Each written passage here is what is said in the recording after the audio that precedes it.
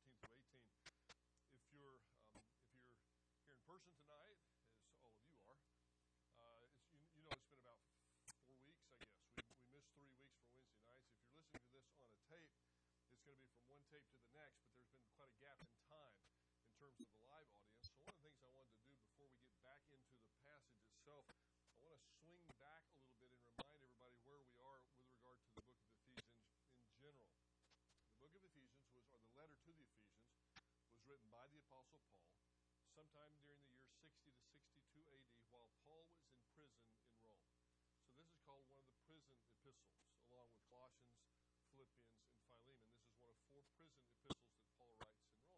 So we can see that even though Paul himself was in a very difficult circumstance, a circumstance I'm sure he didn't wish upon himself, if he'd had the opportunity to either go to prison or go to the theater that day or to preach the Word of God outside of prison, I'm sure going to prison would have come in third in that list. But yet God had him there for a purpose, and not only was he able to perhaps influence some of the members of Caesar's household, it certainly seems like he did in that first Roman imprisonment, but Paul also set him aside for just a little while so he could write 4 letters that have profoundly affected the church in the centuries to come.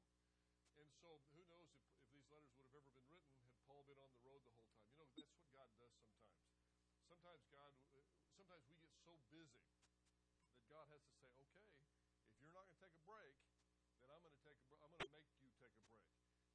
We're not under the Mosaic law. That's one of the things we'll remind you of tonight, that the Mosaic law has not been destroyed, but it has been rendered inoperative for the believer in the church age. So we're not under the Mosaic law, but 9 of the 10 commandments are repeated in the New Testament.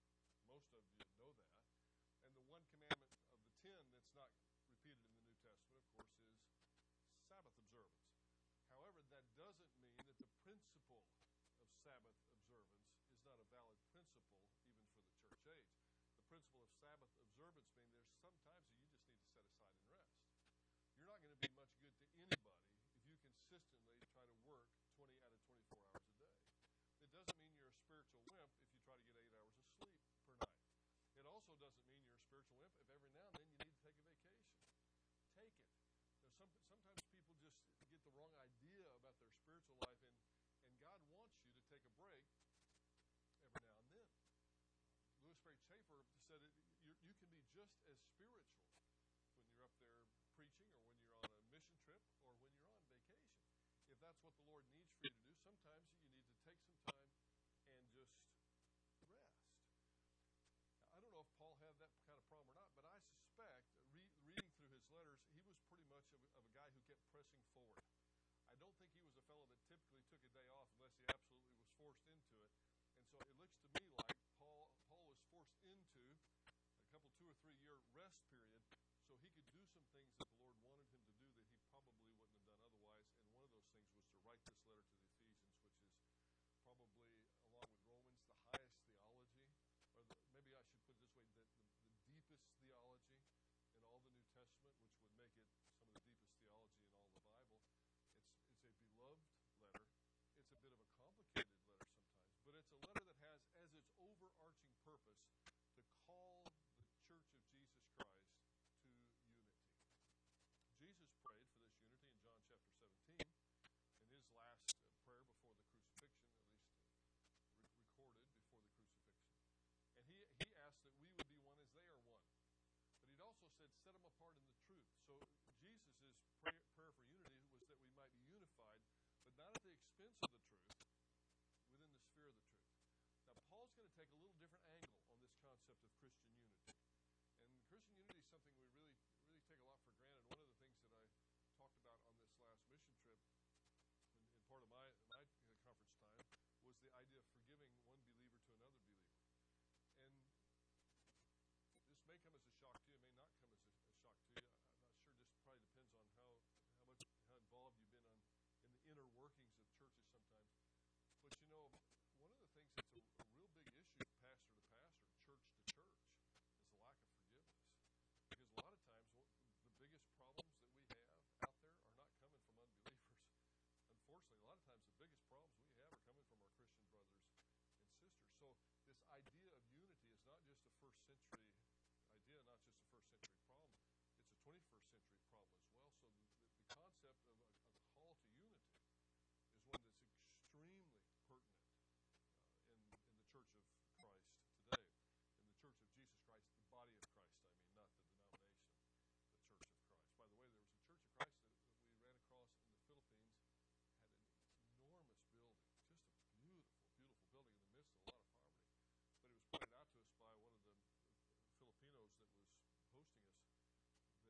particular Church of Christ, in addition to holding all the tenets of the Church of Christ, didn't believe in the deity of Christ either, which is unusual even for churches of Christ. But the structure was massive, just as big as any of the Roman Catholic churches that we saw.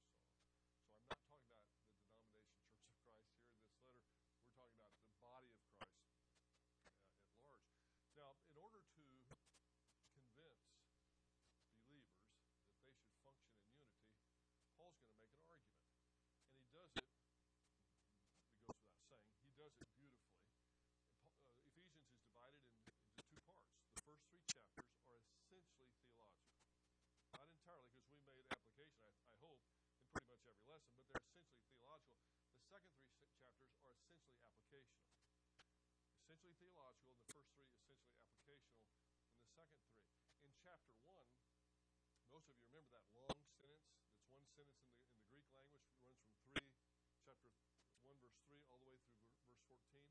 And as a result of that sentence, we came out of it with the idea that God is worthy to be praised. Absolutely. And there were several reasons that were given why God is worthy to be praised. But throughout chapter 1, there's an idea, there's a concept that keeps coming up, and that is that while we weren't worthy of any of these blessings, God nevertheless blessed us. And that is the introduction of a theological concept that we've always known for almost all of our lives, is grace. So before Paul calls us, under the ministry of the Holy Spirit, before he calls us to unity, brother to brother, sister to sister in the body of Christ, he reminds us of from whence we came. And I think that's a brilliant move on Paul's part. And since the Holy Spirit is moving that move, it makes sense that it would be brilliant. Paul reminds us of from whence we came. So he tells us of all these incredible blessings, things the Father did for us, things the Son did for us, and things the Holy Spirit did for us, none of which we deserved.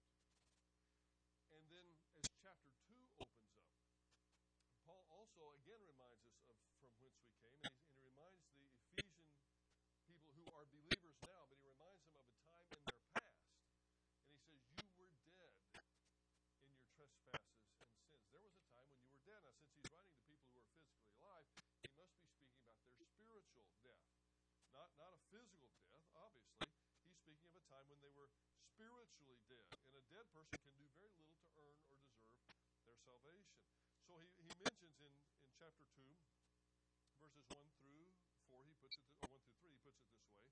And you were dead in your trespasses and sins, in which you formerly walked according to the course of this world, according to the prince of the power of the air, of the spirit that is now working in the sons of disobedience. Among them, we too all formerly lived in the lust of our flesh, indulging the desires of the flesh and of the mind, and were by nature children of wrath, even as the rest. You see, among them, we too all formerly walked. And then at the end of that verse, we were children of wrath, even as the rest.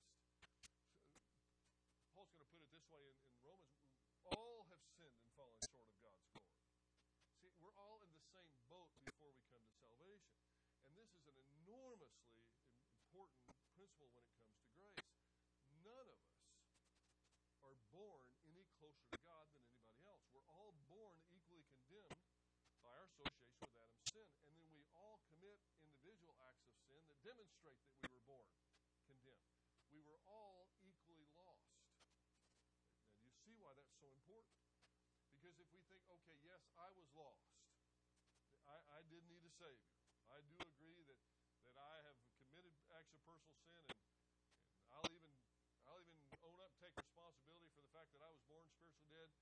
But you know what? Even though I needed a Savior, I didn't need one nearly as bad as she did. You see?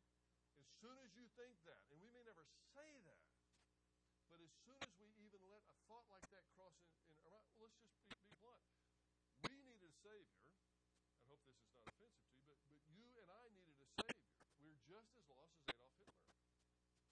We're just as lost as Paul Pot. You say, whoa. Paul Pot, didn't he murder 12 million, 10 million? More than Hitler, I think. Adolf Hitler, anywhere from 6 to 10, depending on how you count it up. How in the world could you say that we needed a Savior every bit as bad? Well, that's what the Scriptures say. We were enemies of God before we came to Christ. And so Paul wants to make sure, before he ever mentions about the idea that maybe we ought to get along, to function. We ought to be pulling in in the same direction instead of apart. Before he ever gets to that, he reminds us of from whence we came. And we came from a bad spot, and all of us came from that bad spot. So in verses 1 through 3, we see that we were in a really, really negative position. And then in verse 4, we said two of the most beautiful words in the whole letter. Even though we were dead in our trespasses and sins, we were by nature children of wrath, just like the rest. We all formerly walked in these kinds of sinful patterns, but God. Okay, we were dead, but God. We were in big, big trouble, but God. We were sinful, but God who is rich in mercy. You see the incredible contrast. For me, and I think for you too, he probably could have stopped right there and said, okay, now I want you guys to get along. And that would have been enough. But he's going to make sure he lays the case out a whole lot better than that, because some people aren't going to get it here. But I'm going to tell you, I get it. Right there, I get it. We were hopeless. We were in a position where we could never save ourselves. We were children of wrath. Have you ever thought about that? It might keep you up at night if you did, but have you ever considered maybe how close you came to not trusting Christ? You were a child of God's wrath. Yes, God's wrath was poured out upon his Son on the cross.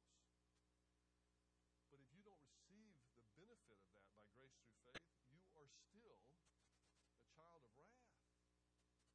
Don't mistake that. Sometimes we get that confused in theology, and we think, well, now, all the wrath of God was totally finished at the cross. No.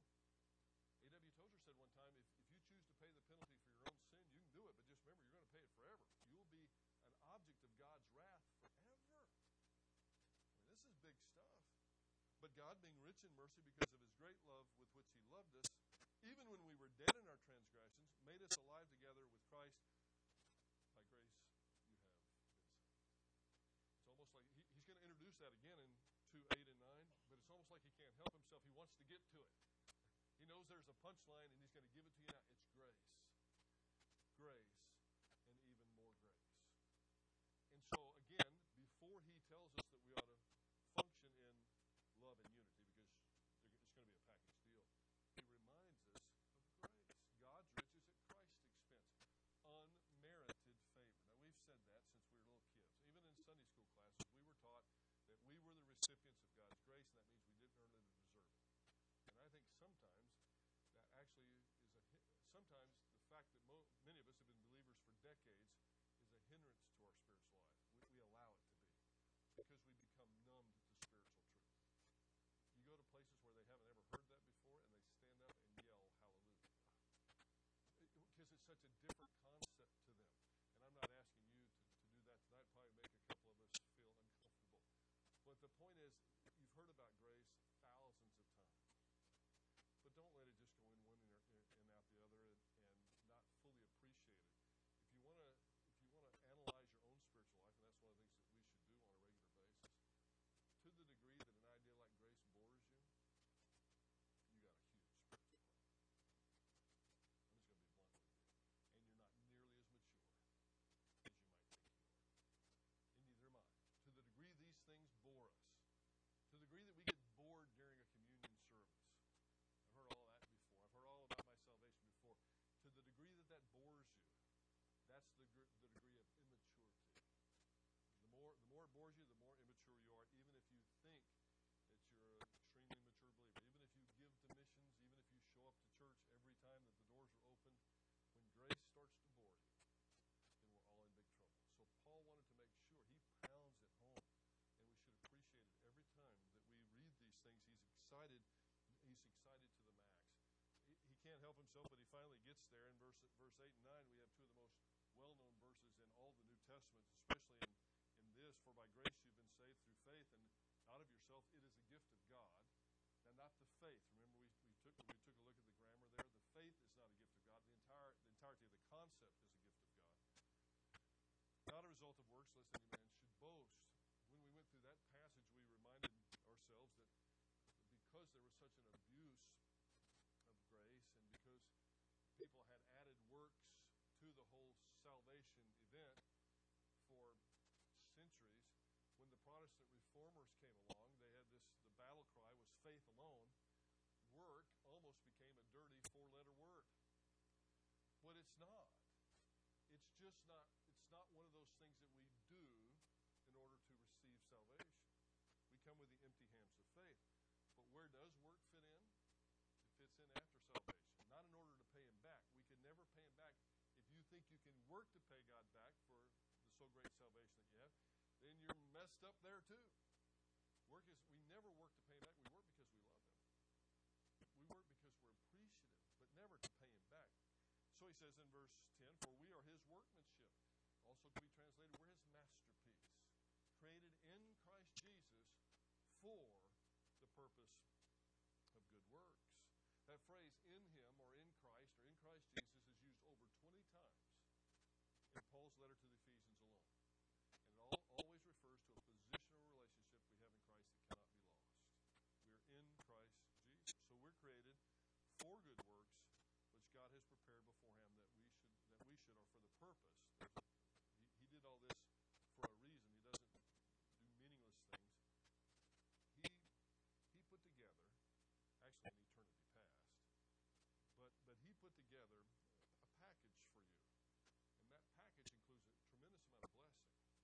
And part of what is in that package is a tremendous amount of opportunity that he's given you and me, different opportunities that are all sitting there that are potential. It's like a suitcase. We have a suitcase of potential ministry opportunities. And by that I don't mean even necessarily in a church or on a mission field. I'm talking about a variety of things where we minister for Jesus Christ or where we're an ambassador for Christ. And I think it's going to be interesting one of these days. I don't know if there's no passage that says we will or won't, but I wonder if one of these days in eternity, Christ opens up that briefcase or that suitcase and says, you know what? All these were the things that I laid out before you, that you should have walked in them, and you got about 10% of them. And you know, the 10%ers may get the well done. I mean, I don't know how it's going to work, but I suspect we blow a lot of them. He laid them all out first. We got all this potential, and you know what a lot of people do? They blow the years between 20 and 30.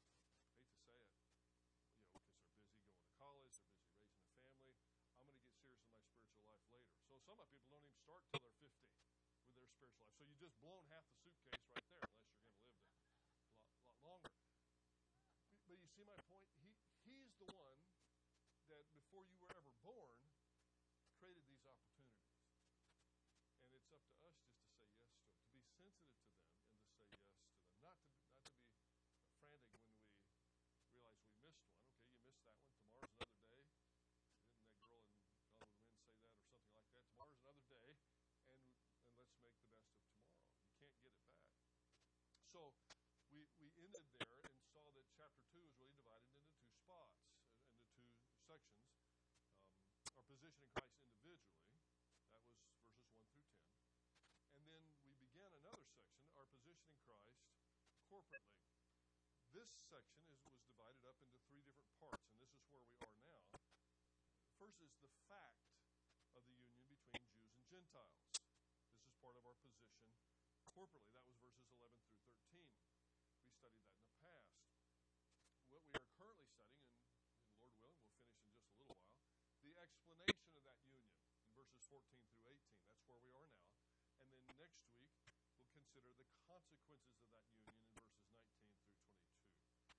Gentile believers, Paul will tell us, are in him. Not because of any particular merit on our part or their part, but because of what Christ did. We are in him because of what Christ did. Jewish believers are in him. Not because of any particular merit on their part, but because of what Christ did. So you see the common denominator there? We're both in him, and not because of anything we've done, but because of what Christ did. So if there's going to be any unity in the body of Christ, the emphasis must be on him and not on us. You see that? The emphasis has got to be on him and not on us. I like what the apostles do, especially when they're talking about getting along with your spouse. Peter did this. He calls the spouse one for whom Christ also died. I like that. In other words, you're not such big stuff after all, sport. You know, Christ died for her too. He loves her. It also, this is not a personal commentary, but I would say that this to everyone. But it helps many people to remember that God loves her just as much as he loves you.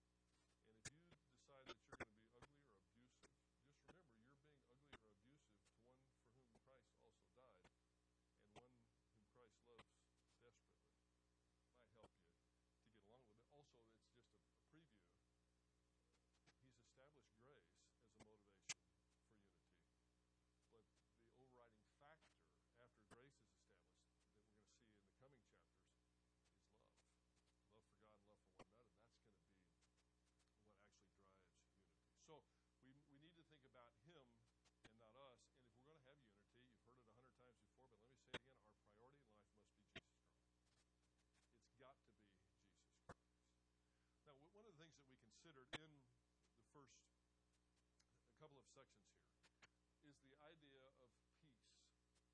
Because there's going to be peace between Jew and Gentile, between believer and believer.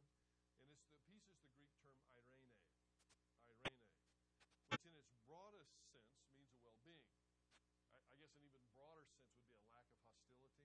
But peace is so much more than just a lack of hostility. It's a lack of hostility, and it's a mutual acceptance between those who were hostile or appeared to be hostile.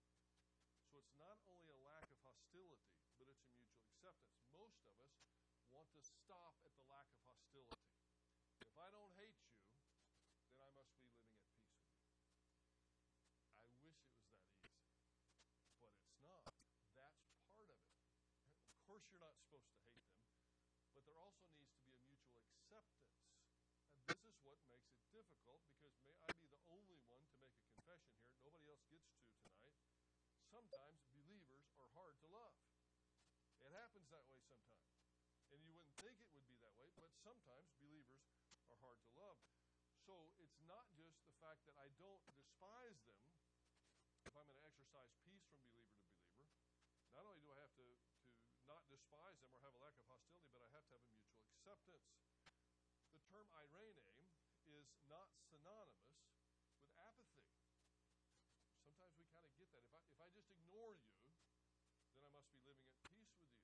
Again, I wish it was that easy, but it's not. Eirene is not apathy. And by the way, neither is love. Neither is agape. That's not apathy either. You know, in this picture you see apathy. These people are not punching each other, are they? But this is apathy. This is indifference. This isn't peace. Not at all. This is peace. That's peace. This is apathy. Do you see the difference? And people say, well, one is, these people don't appear to be hostile to each other, although I wonder about her. She kind of looked, if that was my wife giving me that look, then I might be a little scared too, like this fellow is. That's why he's looking to the ground, because he doesn't want to look at her eyes. But the point is, that's not peace. None of us would consider those two to be at peace with each other. But this, on the other hand, that seems rather genuine, doesn't it? Now, I'm not saying you have to embrace every believer. Some believers don't like to be embraced. Most of them do, but some don't. But there's a mutual acceptance that's part of Christian love. And we can't redefine Christian love in such a way that it may fit a stoic personality and call that biblical Christian love. That's not the way it works. We have to go by what the terms meant as they were originally written. And so when it comes to peace, and peace is going to be very closely associated with it. You remember the fruit of the Spirit, Galatians 5:22? The fruit of the Spirit, karpos, fruit, singular. The fruit of the Spirit, singular, is love, peace, joy, patience. It's all a package deal. You can't separate love from peace. You can't separate peace from patience. It's all a package deal. This is what we're called to, not some sort of indifference. I trust that you recognize the difference between these two slides, because this concept is key. Now, granted, one's emotional connection will be stronger with certain believers than it is with others. But we need to be on guard against allowing a less than intense emotional relationship to morph into a relationship of indifference. You see where I'm going with that? And just because you may have a less intense relationship with somebody else, don't let it go to where it just morphs into indifference or apathy. Now, the idea is not to gin up, and I guess that's a legitimate phrase, to gin up a phony emotional connection with every believer that you meet. That's, frankly, disingenuous. So the idea is not to force that, but the idea is to remember that that person that you're talking to is one for whom Christ also died. And a person that Christ loves deeply, desperately, enough to die for them. So when we look at it that way, and when we look at that they're my brother, they're my sister, I'm going to spend eternity with them, maybe it'll be just a little easier for me to get along with them in time. Of course, maybe you'll just say, well, since I'm going to spend eternity with them, I'll just get along with them then. I don't want to get along with them now. But then you would have missed the point. So don't do that. So if I'm indwelt by the same Spirit that you're indwelt with, I mean by the same Holy Spirit, capital S, and if I'm not quenching the ministry of the Spirit in my life, then I don't have to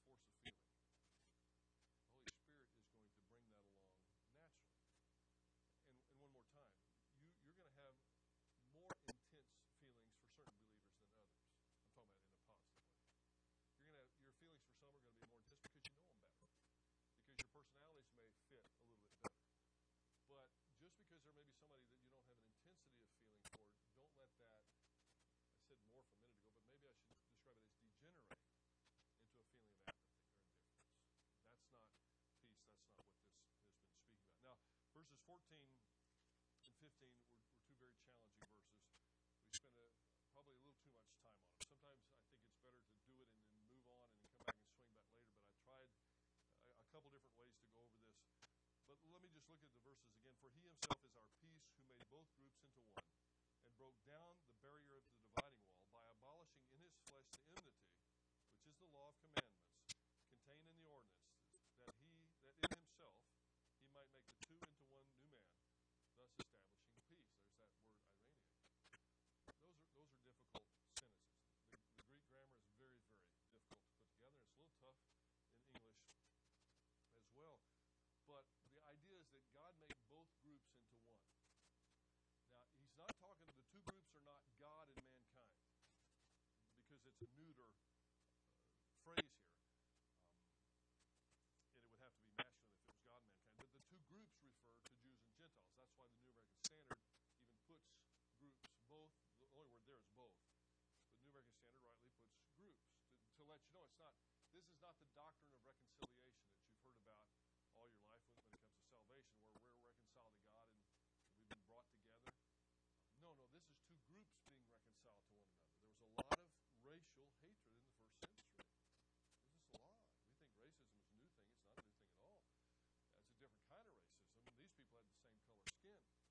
So it wasn't that kind of racism. It was Jew and Gentile that didn't care for each other at all. It started off that the Jews didn't care for the Gentiles because they thought they were superior. By the time Paul writes this, there's certainly more than a hint here that it was the Gentiles who weren't caring for the Jews because of the way the Jews had treated them. It was a reaction.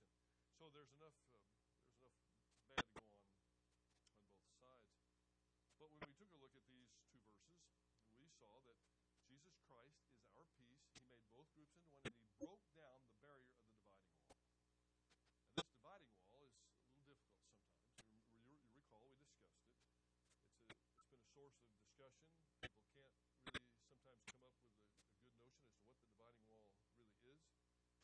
Some have thought that it referred to this dividing wall, if you've been to Israel, in the temple precinct, that divided the area where the Jews could go from the Gentiles. That's not likely it. This was written to a group of people who lived a long way away from Jerusalem, for one thing. That wall was still standing when Paul wrote Ephesians. It'll stand for another 8 years after he writes Ephesians. So it's not likely referring to that. Other people think that it referred to this curtain in Jerusalem that separated the holy place from the Holy of Holies, but that was a curtain, not a wall. No, the dividing wall was the Mosaic Law. And that doesn't mean the law was bad, but the Mosaic Law was a rule of life, a way of life that separated, that provided a natural separation between Jews and Gentiles, and it was designed to do that. One of the purposes of the Mosaic Law was to make the Israelites a peculiar people unto their neighbor. But when it was properly applied, it was also an evangelistic tool to bring Gentiles into the kingdom. So the dividing wall is the Mosaic Law. The Mosaic Law has been rendered inoperative for those who are in Christ, so the enmity has been taken away.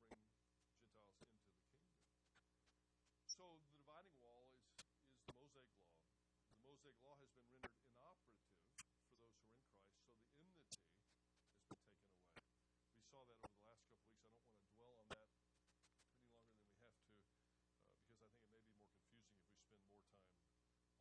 on it.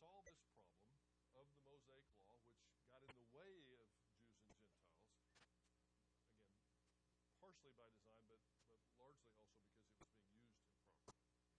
To solve the problem, the law was rendered inoperative in Christ's flesh. That's parallel to the blood of Christ that we saw before.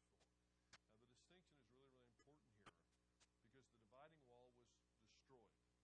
In other words, the enmity between Jew and Gentile was destroyed. That's the term lusos. But the law itself was rendered inoperative. I know this is a fine point, but hang in there with me.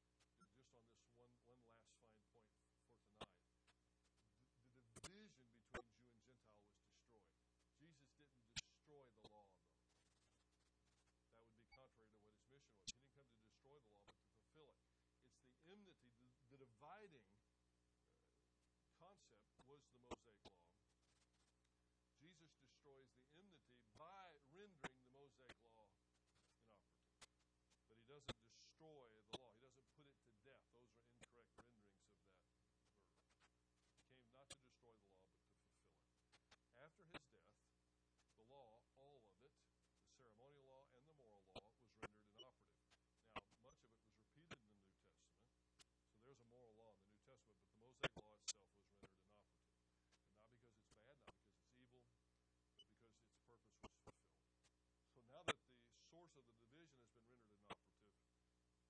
both groups are one, and therefore there is no justification for enmity.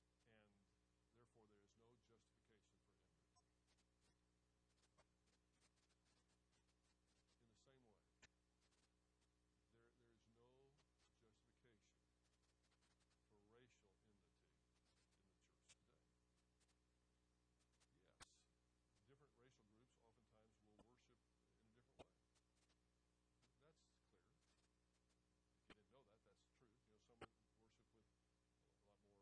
in the church today. Yes, different racial groups oftentimes will worship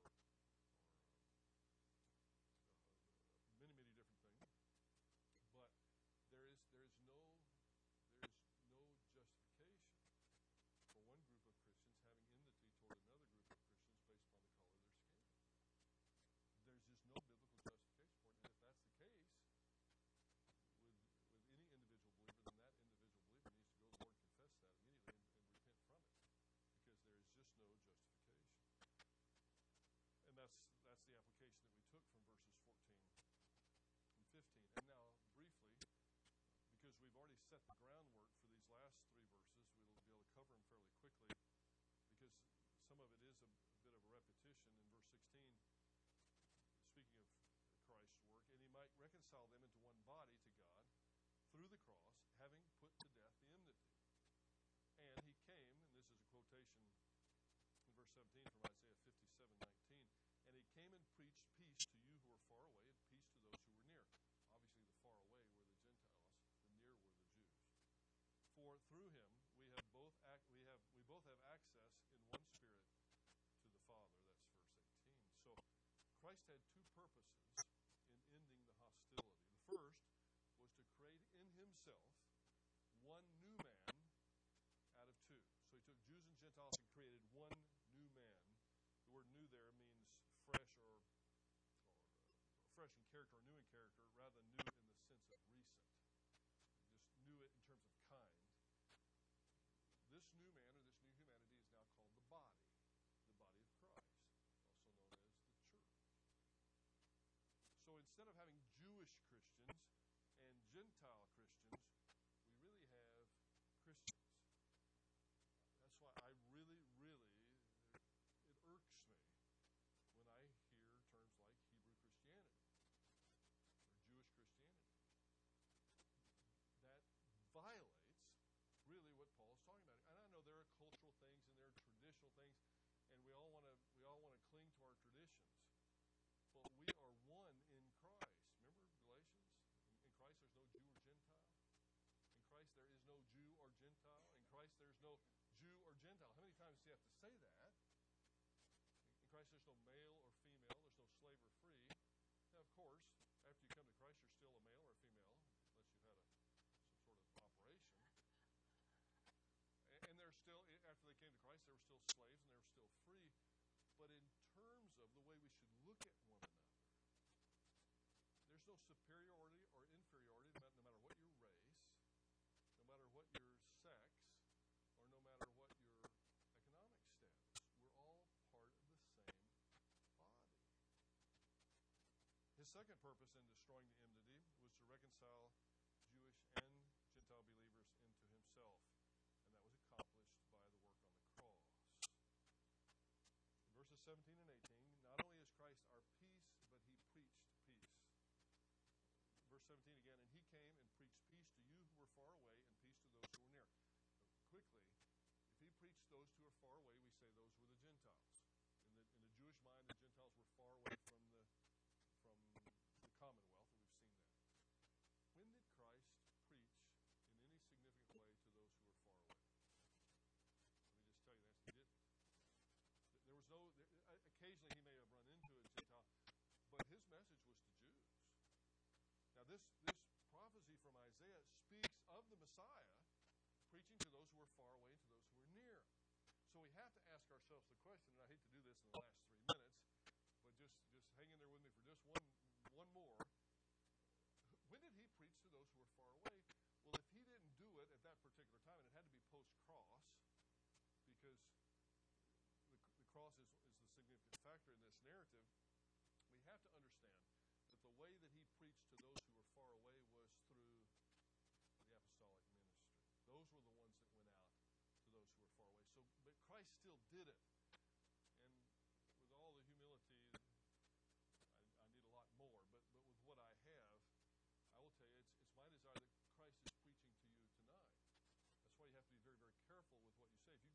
say, thus says the Lord, you better be pretty sure that that's what the Lord said. I don't have a whole lot of use for people who mishandle the word. Well, if I don't have a lot of use for that, think what God doesn't have. It's His word that's being mishandled. So the apostles were preaching to those who were far away, and it is Christ is making His point through those apostles. You see how this passage could be appropriately used. Paul's not changing the meaning here. That's germane to his meaning. And then finally, in verse 18, for through Him, again Christ, we both have access in one Spirit to the Father. Believers have access to God the Father through the Holy Spirit because of Christ's death on the cross. Now, I have access to the Father in salvation and in my fellowship after salvation in prayer because I have the Holy Spirit indwelling me. You have access to the Father, prayer and salvation, because you have the Holy Spirit indwelling you. It's not a different Holy Spirit. Same Holy Spirit indwells me, indwells you. Indwells that person you were mad at church last Sunday. Indwells that person that you're going to be happy with next Sunday. It's the same Holy Spirit, my friend. You see how Paul is making his argument tighter and tighter and tighter. We're all part of the body of Christ.